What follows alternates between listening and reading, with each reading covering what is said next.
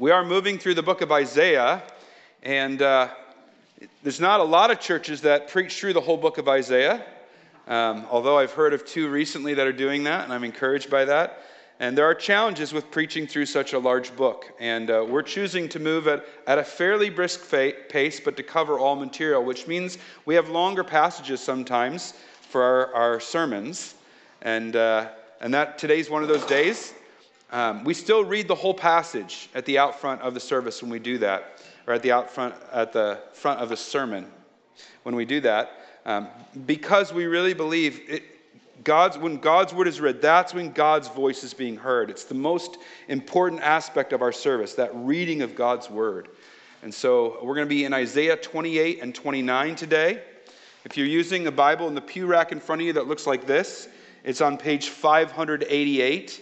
Page 588 in the Pew Bibles. Isaiah 28 and 29. If you're able to stand for the reading, please stand for the reading of God's word.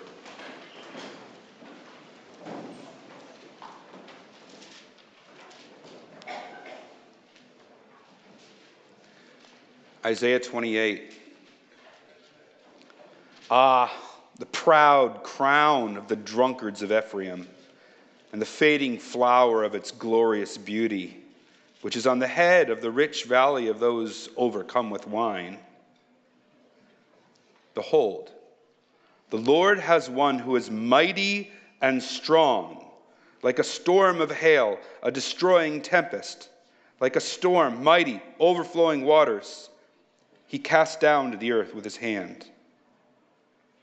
The proud crown of the drunkards of Ephraim will be trodden underfoot, and the fading flower of its glorious beauty, which is on the head of the rich valley, will be like a first ripe fig before the summer. When someone sees it, he swallows it as soon as it's in his hand. In that day, Yahweh of hosts will be a crown of glory and a diadem of beauty to the remnant of his people, and a spirit of justice to him who sits in judgment, and strength to those who turn back the battle at the gate. These also reel with wine and stagger with strong drink. The priest and the prophet reel with strong drink. They're swallowed by wine. They stagger with strong drink. They reel in vision. They stumble in giving judgment. For all tables are full of filth and vomit, with no space left. To whom will he teach knowledge? And to whom will he explain the message? Those are weaned from the milk? Those taken from the breast? For it is precept upon precept, precept upon precept, line upon line, line upon line, here a little, there a little. For by a people of strange lip and with foreign tongue, Yahweh will speak to this people, to whom he said, this is rest. Give rest to the weary, and this is repose. Yet they would not hear. And the word of Yahweh will be to them precept upon precept, precept upon precept, line upon line, line upon line, here a little, there a little, that they may go and fall backward and be broken and snared and taken. Therefore, hear the word of Yahweh, you scoffers who rule this people in Jerusalem. Because you've said, we've made a covenant with death, and with Sheol we have an agreement. When the overwhelming whip passes through, it will not come to us, for we have made lies our refuge, and in falsehood we've taken shelter. Therefore thus says the Lord Yahweh, behold, I am the one who's laid as a foundation in Zion, a stone, a tested stone, a precious cornerstone of a sure foundation. Whoever believes will not be in haste. And I will make justice the line, and righteousness the plumb line, and hail will sweep away the refuge of lies, and waters will overwhelm the shelter. Then your covenant with death will be annulled, and your agreement with Sheol will not stand. When the overwhelming scourge passes through, you will be beaten down by it. As often as it passes through, it will take you. For morning by morning, it will pass through, by day and by night, and it will be sheer terror to understand the message. For the bed is too short to stretch oneself on, and the covering too narrow to wrap oneself in.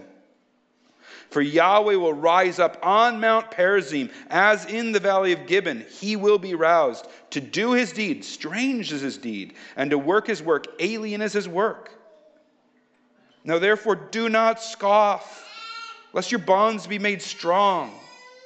For I have heard a decree of destruction from the Lord, Yahweh of hosts, against the whole land. Give ear and hear my voice. Give attention and hear my speech. Does he who plows for sowing plow continually? Does he continually open and harrow his ground? When he has leveled its surface, does he not scatter dill, sow cumin, and put in wheat in rows, and barley in its proper place, and emmer as the border? For he is rightly instructed. His God teaches him. Dill is not threshed with a threshing sledge, nor is a cartwheel rolled over cumin. But dill is beaten out with a stick, and cumin with a rod. Does one crush grain for bread? No, he does not thresh it forever. When he drives his cartwheel over it with his horses, he does not crush it. This also comes from Yahweh of hosts. He is wonderful in counsel and excellent in wisdom. Ah, Ariel, Ariel, the city where David encamped. Add year to year, let the feasts run their round, yet I will distress Ariel. And there shall be moaning and lamentation, and she shall be to me like an Ariel. And I will encamp against you all around, and will besiege you with towers, and I will raise siege works against you. And you will be brought low. From the earth you shall speak, and from the dust your speech will be bowed down. Your voice shall come from the ground like the voice of a ghost, and from the dust your speech shall whisper. But the multitude of your foreign foes shall be like small dust, and the multitude of the ruthless like passing chaff. And in an instant, suddenly, you'll be visited by Yahweh of hosts with thunder and with earthquake and great noise, with whirlwind and tempest and the flame of devouring fire. And the multitude of all the nations that fight against Ariel, all that fight against her and her stronghold and distress her, shall be like a dream, a vision of the night, as when a hungry man dreams, and behold, he's eating, and awakes, and with his hunger not satisfied. Or as when a thirsty man dreams, and behold, he's drinking, and awakes faint, with his thirst not quenched. So shall the multitude of all the nations be that fight against Mount Zion. Astonish yourselves and be astonished. Blind yourselves and be blind. Be drunk, but not with wine. Stagger, but not with strong drink. For Yahweh has poured out upon you a spirit of deep sleep, and has closed your eyes, the prophets, and covered your heads, the seers. And the vision of all this has become to you like the words of a book that's sealed. When men give it to one who can read, saying, "Read this," they say, "I cannot, for it's sealed."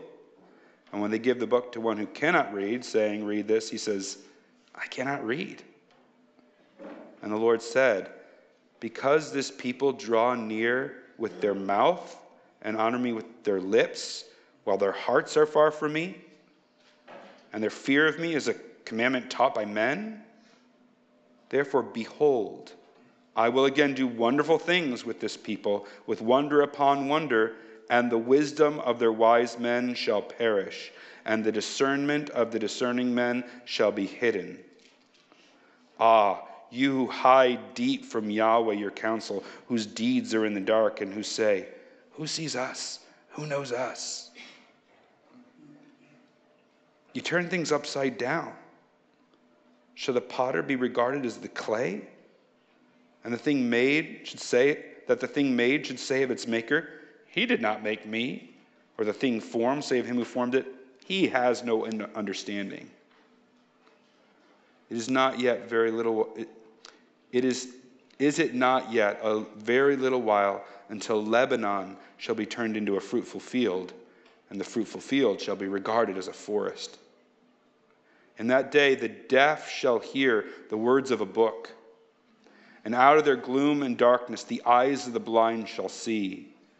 The meek shall obtain fresh joy in Yahweh, and the poor among mankind shall exult in the Holy One of Israel. For the ruthless shall come to nothing, and the scoffer cease. And all who watch to do evil shall be cut off, who by a word make a man out to be an offender, and lay a snare for him who reproves in the gate, and with an empty plea turn aside him who's in the right. Therefore thus says Yahweh, who redeemed Abraham concerning the house of Jacob. Jacob shall no more be ashamed, no more shall his face grow pale, for when he sees his children, the work of my hands in his midst, they will sanctify my name. They will sanctify the Holy One of Jacob and will stand in awe of the God of Israel. And those who go astray in spirit will come to understanding, and those who murmur will accept instruction. This is God's word. You can be seated as we pray.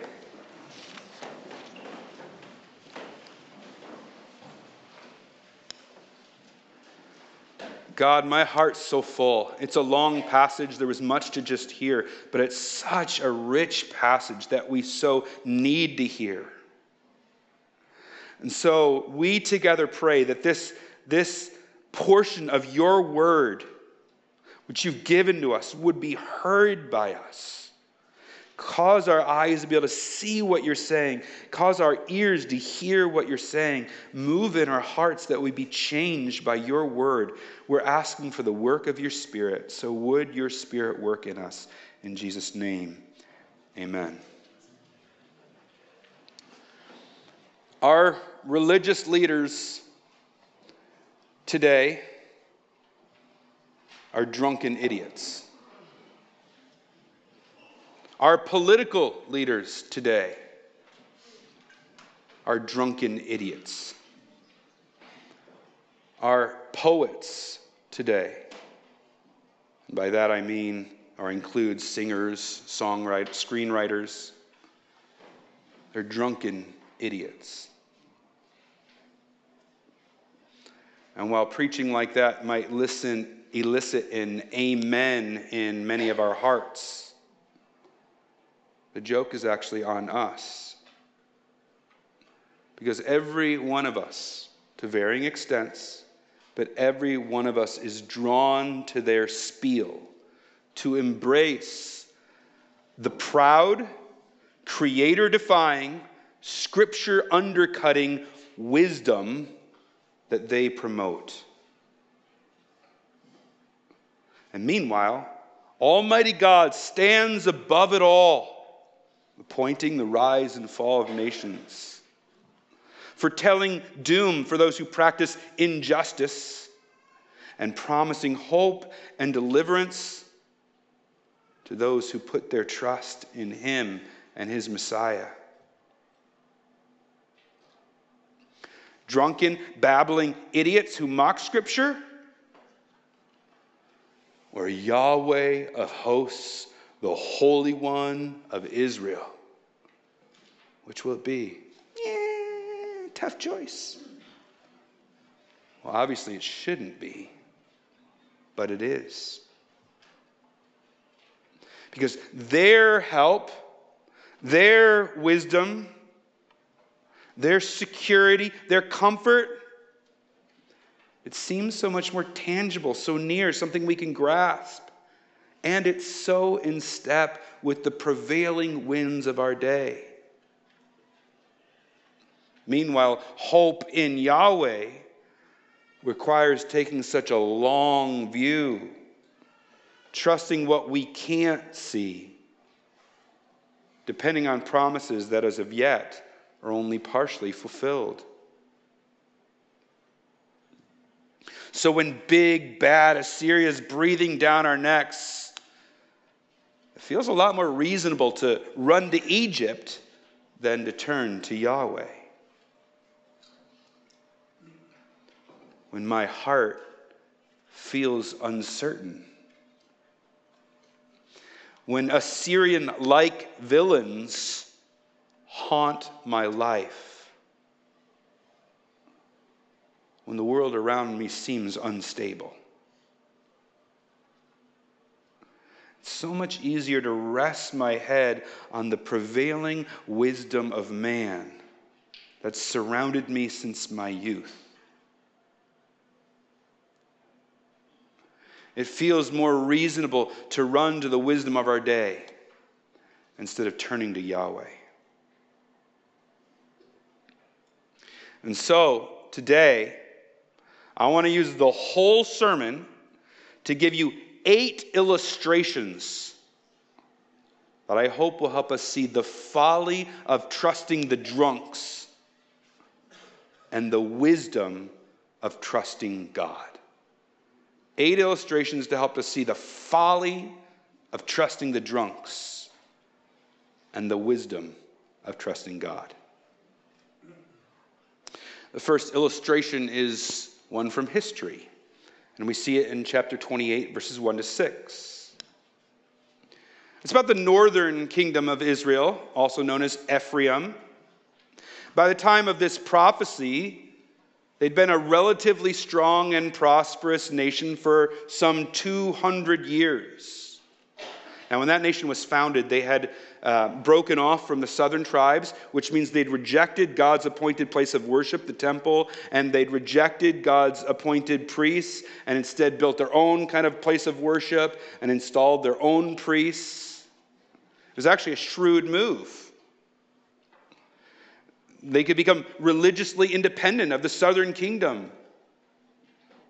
And on the face of it, it had worked. Everything had gone well. I mean, the 200 years hadn't been all peaches, but they were largely able to prosper. Oftentimes, they'd even fared better than the southern kingdom. But look at this moment in history when this is written. Look at their proud crown.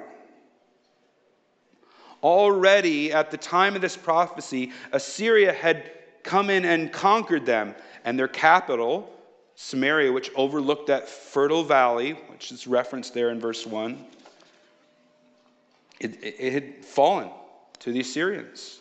Now, not completely. They were still in some ways struggling for their independence, but they were largely under Assyria's thumb. So the proud crown they wore was anything but. And as Assyria would continue her aggression, Ephraim's fall would be complete and quick. Because of the way things worked with Assyria to the north coming through those northern kingdoms, she would be the first taken down. It's kind of like in the beginning of, or at the end of spring, when you get those kind of first raspberries or the first figs on the tree. They just get gobbled up, right? Gobbled up and eaten. Her proud crown was more like a fading flower. Which poses the question, is that the kind of crown we want to chase? There's a far better crown. It's described in verses 5 and 6. Yahweh himself can be our glorious crown. His kingdom, formed with the remnant of those who remain faithful to him, which will be marked by justice and by strength. What a different crown. I want you to hear this. As foretold by the prophet, Ephraim has come to nothing. It's no more. Doesn't exist. Syrians sacked them and it was the end. But God's rescue plan hasn't stopped. Jesus came. He showed us the way of his kingdom. And then he died on our behalf so we could be part of his kingdom. And he ascends and reigns in heaven and sent us his Holy Spirit.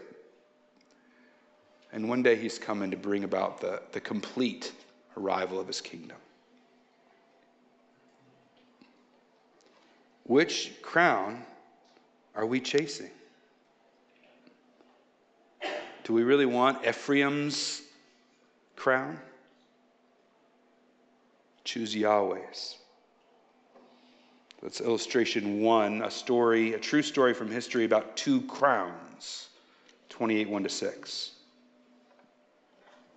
Now for the second illustration, which is in verses 7-13 of chapter 28, I want to take you to a frat house at 2 a.m. on a Friday night, or you could say Saturday morning. You walk in and the place reeks of alcohol. And that smell only sort of masks the scent of vomit. Vomit that covers the tables and the carpets. Those that remain there at that point still partying are so drunk they've defecated on the furniture. If you're looking at verse 8 in our passage, you see that word filth. That's actually what that word means. Excrement. And Isaiah walks us into that frat party and says, here are your leaders. Actually, strike that. Here are your religious leaders. Your priests and your prophets. The ones charged with helping us see the vision of what God is doing in this world to render his judgments correctly. But they're out on Tinder hooking up with girls. They're committing adultery with people who come into their office for counsel. They're using church donations to buy cars to give to their friends. Hebrew scholar Robert Alter, in his translation of Isaiah, puts in his notes that these are drunken idiots. It's no wonder. Verse 9 suggests they aren't even fit to teach a preschool. But it gets worse. These religious leaders make a mockery of those who are trying to study God's word carefully. Those people, they just worship the Bible, precept upon precept, line upon line, here a little, there a little, boring, old, outdated, always such heavy messages. Strike up the band, DJ, pour another round. We need to get rid of that dry old book and have some fun. And make no mistake, the words in verse 10 are meant to mock. The word precept in Hebrew sounds almost exactly like the word for filth or excrement from verse 8. And the word line sounds almost exactly like the word for vomit in verse 8. In fact, the most prominent Jewish translation of these verses puts it, mutter upon mutter, murmur upon murmur. It's almost like in their drunkenness, they're mumbling as they mock. Now this obviously, it's an illustration, right? Well, alcohol most likely did flow too freely among the religious leaders of their time and perhaps ours. The point is that they're a completely unbridled mess. They've abandoned the sobriety that God's word brings. Look at chapter 29, verses 9-10, as this is explained there. Astonish yourselves and be astonished. Blind yourselves and be blind. Be drunk, but not with wine. Stagger, but not with strong drink. For Yahweh's poured out upon you a spirit of deep sleep and has closed your eyes, the prophets, and covered your head, the seers. And what I'm about to say, I am self-aware as I say it, and I say it with sobriety and self-examination, not self-righteousness. many of our religious leaders today are too often drunken idiots. And sadly, this isn't just the domain of those who've moved away from preaching God's words faithfully, though that would be the main area. But even among those who faithfully preach God's word, there is a handful that don't faithfully live God's word. And I think these too are drunken idiots. So we must be wary of following a man, any man, no matter how impressive his religious resume or how impressive his Bible teaching. We need seers like Isaiah who hold out line upon line, but not because Isaiah is ultimately our great hope, but because God, who's inspired that word that's being preached, is our hope. Verse 11 tells us that in Isaiah's day, the religious situation had deteriorated so much that God's actual edifying words are unintelligible to them, foreign gibberish. Interestingly, Paul will quote in 1 Corinthians 14, verse 11, saying that the unintelligible gibberish the Corinthians were so proudly using in their worship services. We don't know what's saying, but man, it feels good. It reminded Paul of how these prophets heard God's word. It was like gibberish to them. Paul is saying, when what you want in your worship service isn't line upon line, but rather gibberish, it's a sign you're not a true believer. And so when Jesus says, "Come to me, all who are weary and heavy laden, and I'll give you rest," all they hear is Matthew's Gospel, chapter 11, verse 28, blah, blah, blah, precept upon precept, mutter upon mutter. That's what verse 12 is telling us, right? This offer of rest is not even heard. It's not a good sign. But God's not ashamed of his word, even though they make a mockery of it. In verse 13, he boasts, "It is precept upon precept, line upon line, and your mockery will become self-fulfilling." What you mock as boring and unintelligible will become that for you. God's word, instead of softening your heart, will harden it, and it will leave the drunken idiots falling backwards, broken, snared, and taken.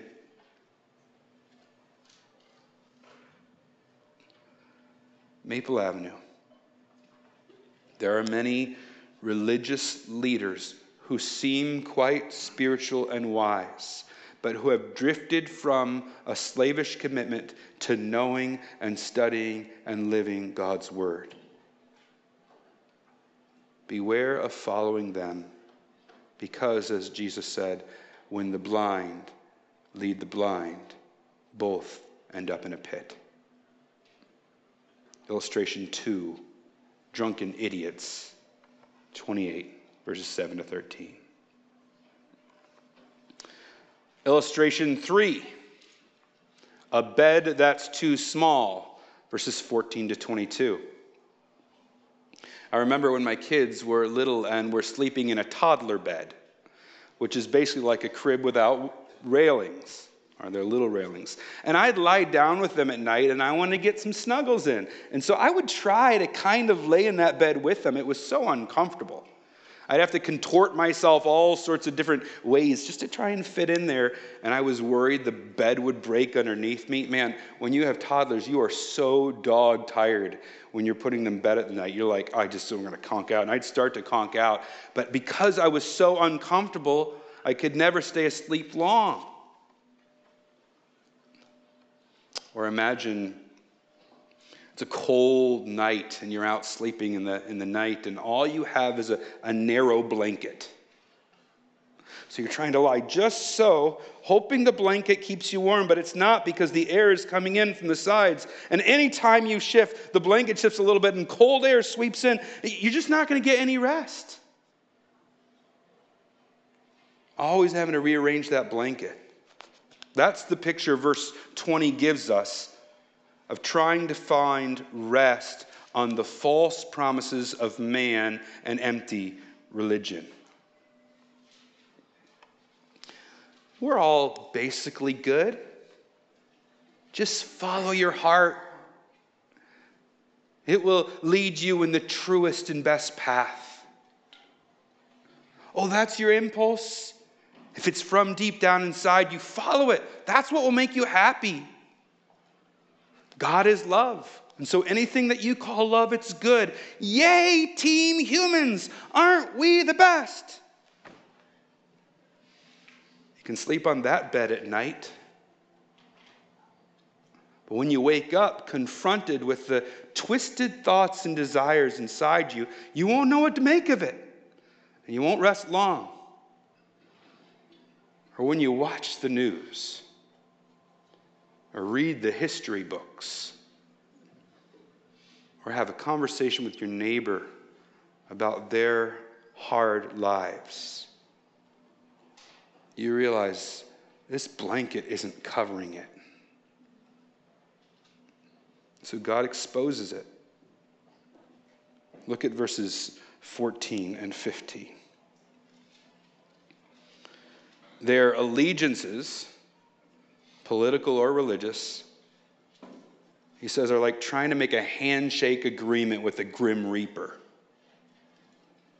Let's make a deal. I'll give you this, and I don't have to die. Death's coming for you, no matter how shrewd you think your negotiating skills are. And your lame covenants and treaties will do you no good.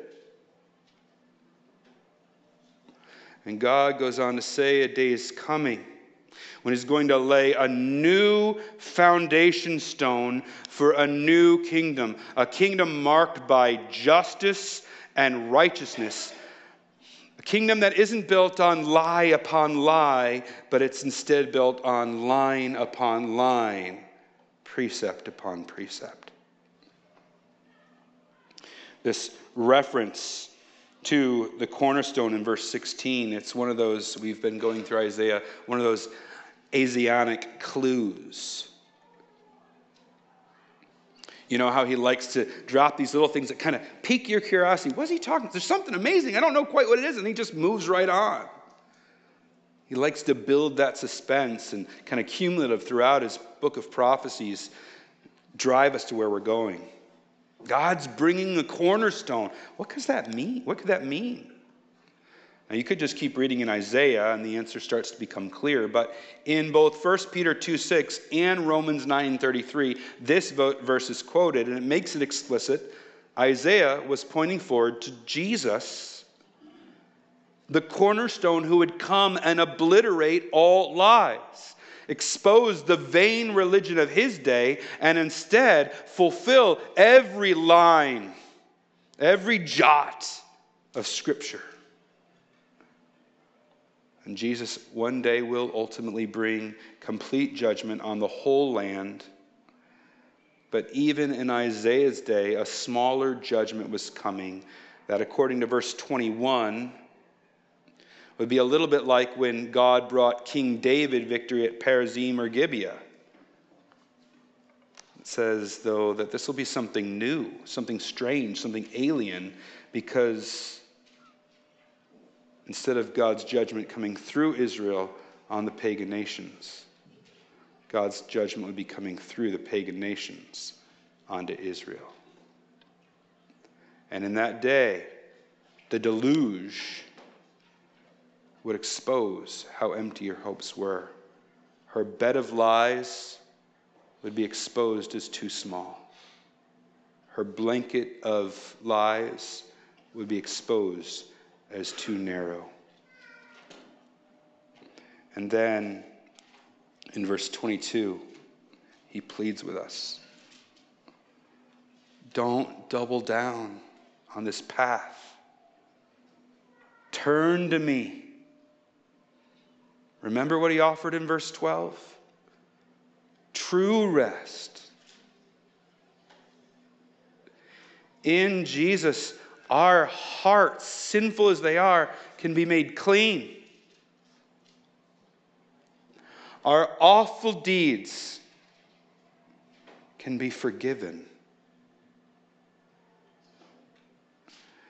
Through Jesus, we can be sure of a secure relationship with our Heavenly Father, our Creator. So what bed do you want to lie down in? What blanket keeps you warm? Is it the grand-sounding lies of this age that will ultimately be exposed? Or is it Yahweh's cornerstone, his new king and kingdom founded on justice and righteousness? Illustration 3, a bed that's too small, 28:14-22. Now, illustration 4 is an interesting one. I call it the wise farmer. It takes up the rest of 28, so 23-29. And it just describes a farmer going about his work. He knows how to flatten his land just enough. He knows how to plow or cut into it just right. He knows which seeds and which plants need what. Some plants when they grow need to be crushed to be useful, while others just need to be beaten. And in his wisdom given to him by God, he's able to produce good things. Why are we told this story here? Well, remember, it comes on the heels of a description of God both crushing and renewing, of him leveling and cutting, of him working his vineyard, so to speak. It's as if to say, we all see the wisdom of the farmer, so can we not trust the true wisdom of the divine farmer, even when he's cutting and leveling, even when he threshes and crushes? This is Yahweh of hosts, after all, who, verse 29 says, is wonderful in counsel and excellent in wisdom. I don't know where you are at in the harvest cycle. Maybe right now you're being crushed and leveled. Or maybe you're being watered and growing. Maybe you're being threshed. Or we could expand the analogy to our church or evangelical Christianity. Let's trust the divine farmer. He's wise. He works all things well. Illustration 4, the wise farmer, 23-29, and we're halfway through the illustrations, which means we're at illustration 5, an aerial, verses 29, 1-4. Sorry to the children of the 90s, this illustration has nothing to do with who's its and what's its galore. This aerial is a name that comes out of left field. Nowhere else in all of Scripture is the name Ariel used. But here, God himself applies this nickname to his people.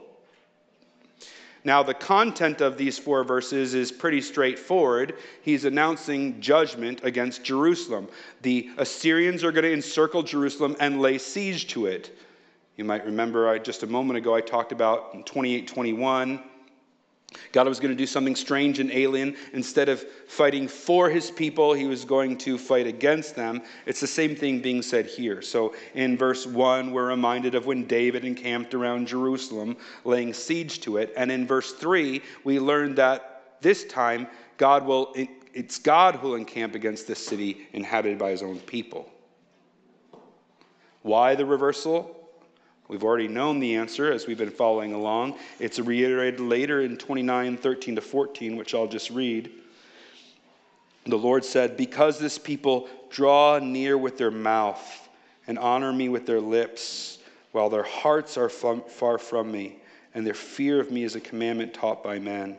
Therefore, behold, I will again do wonderful things with this people, with wonder upon wonder, and the wisdom of their wise men shall perish, and the discernment of their discerning men will be hidden.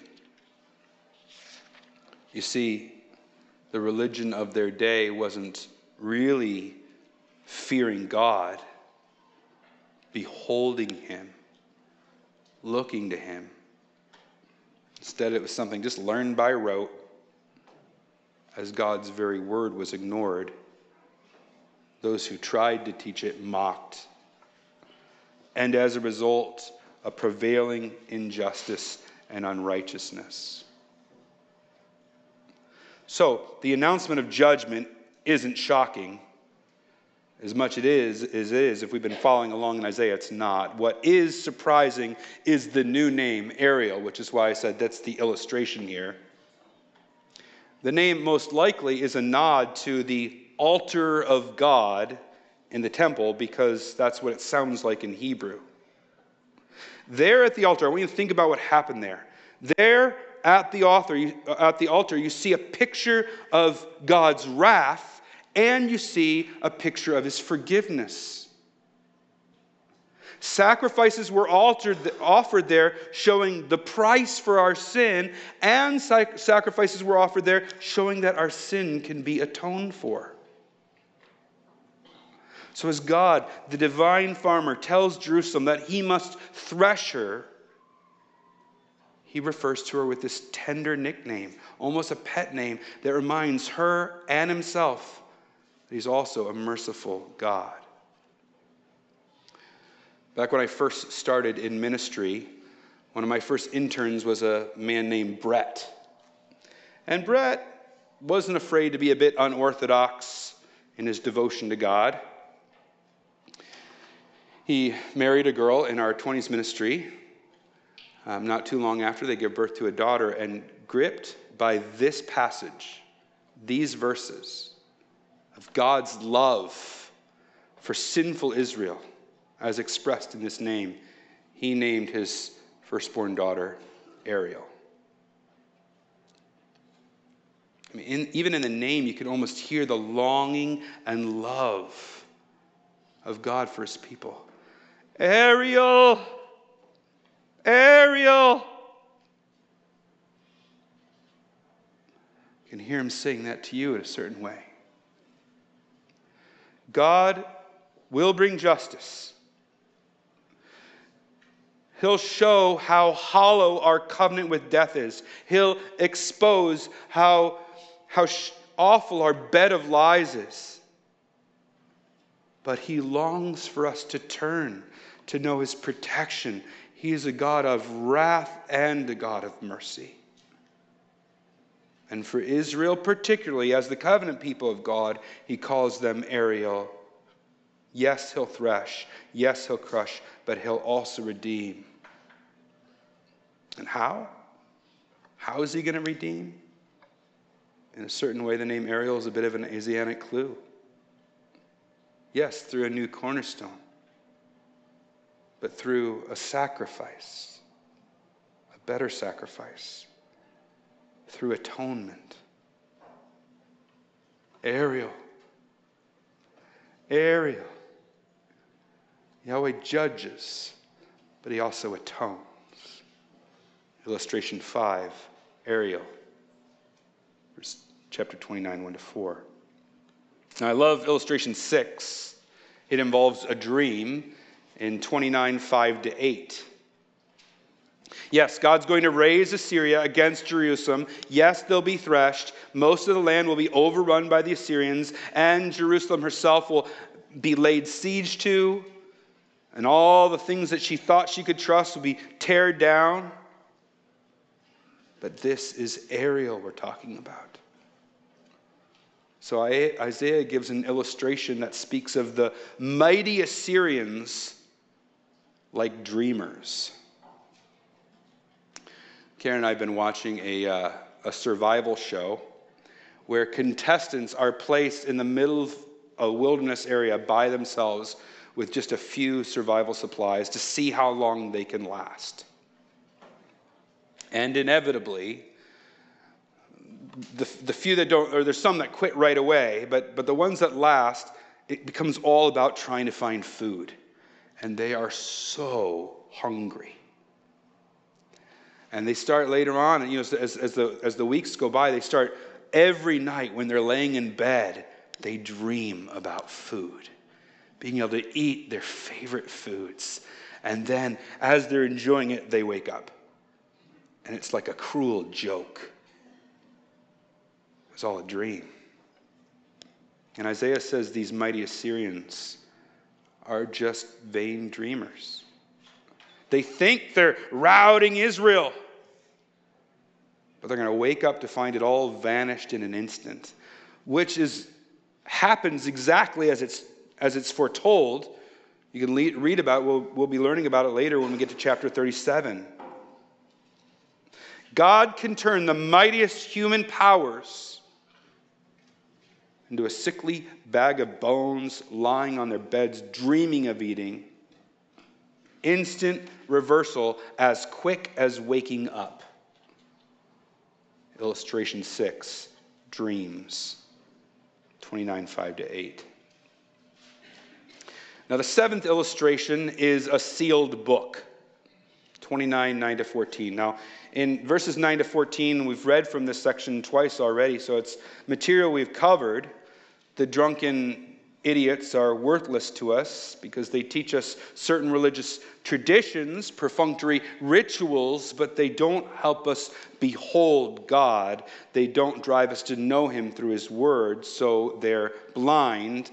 In Matthew 15, Jesus says the same vain religion was also present in the religious leaders of his day, and I think sadly much of religion today is the same. Now there's an illustration that captures this so well. A book. We see it in verse 11. It's a book that contains a vision of all that is, of all of this, by which I think he means the ultimate cosmic victory of the cornerstone, the new kingdom marked by justice and righteousness. In other words, this book has the best news one could ever read. It truly is the greatest story because it's the true story with the truest of happy endings. Have you ever been waiting and waiting to read a book?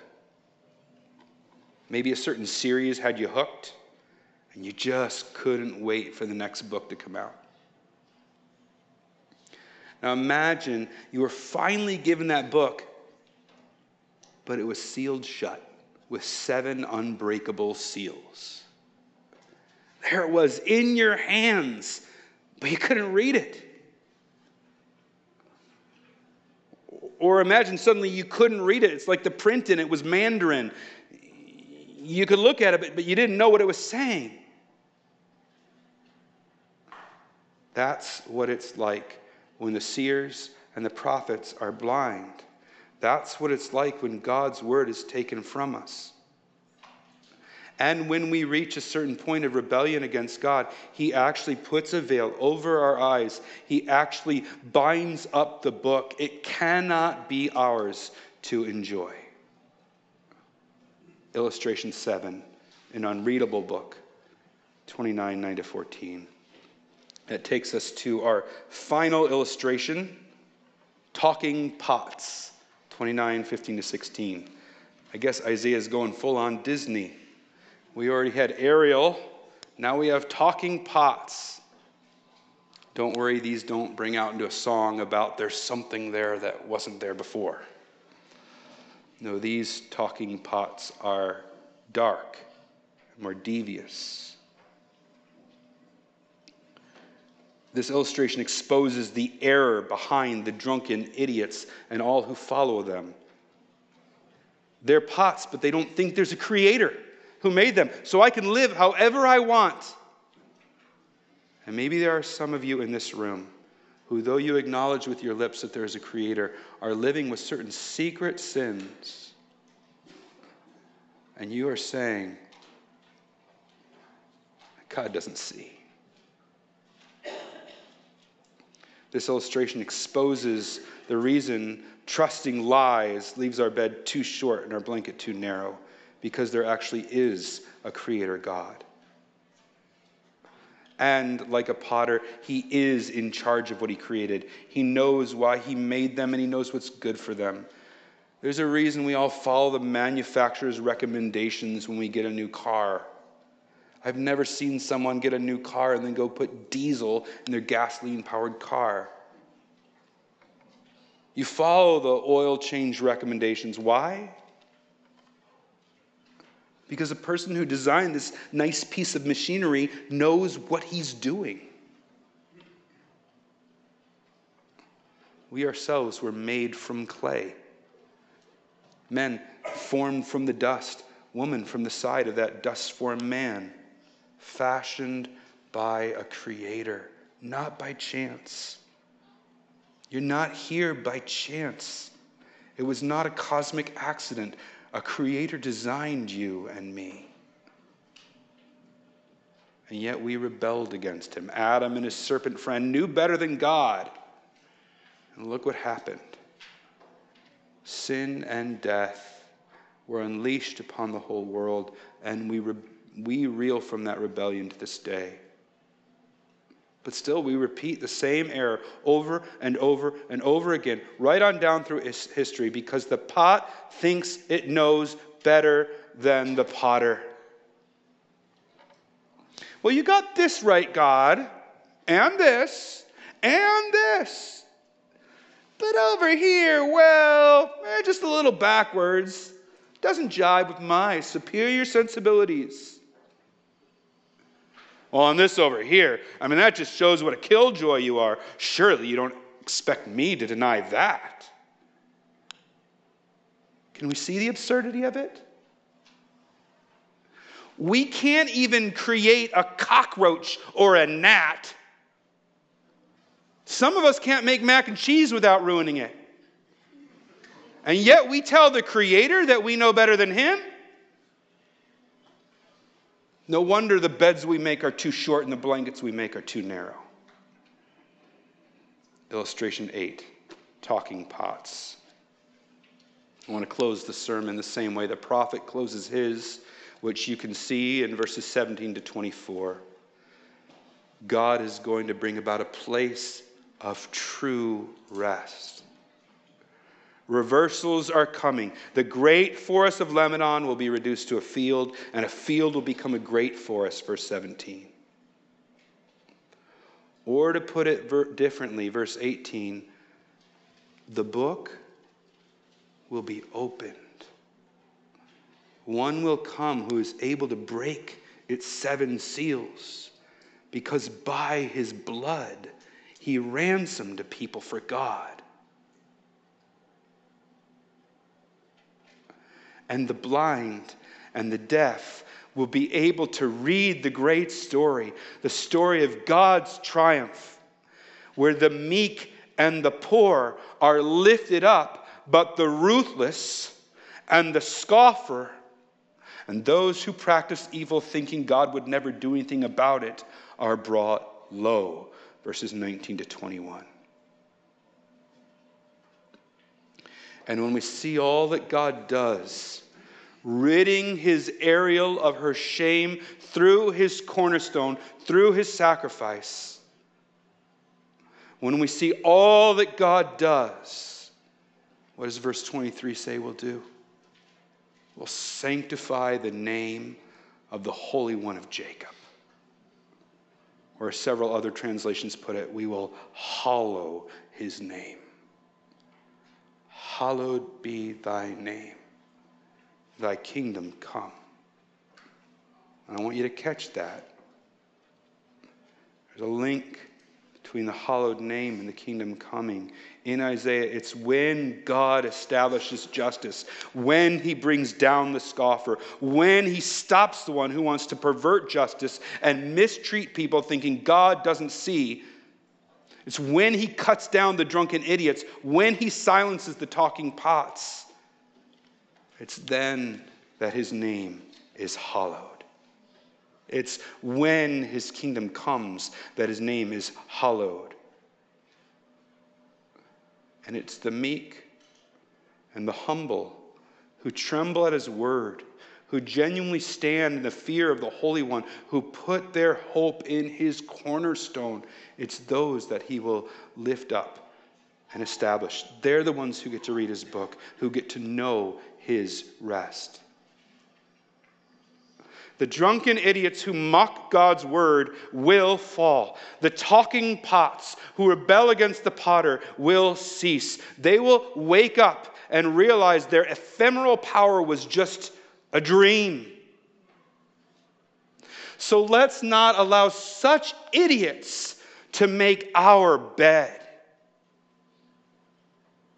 Let's guard our hearts from making covenants with them.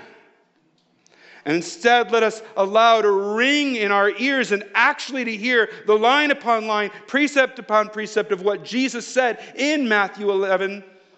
Come to me,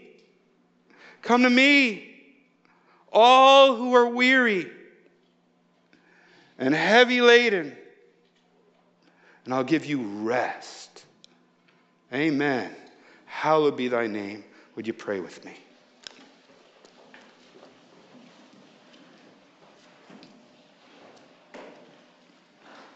Father, we've covered a lot today, but such important words. By your Spirit, will you help us to stop being drawn to the lies of the drunkards, and instead hear your word and to come humbly to you, trusting the cornerstone. In Jesus' name, amen.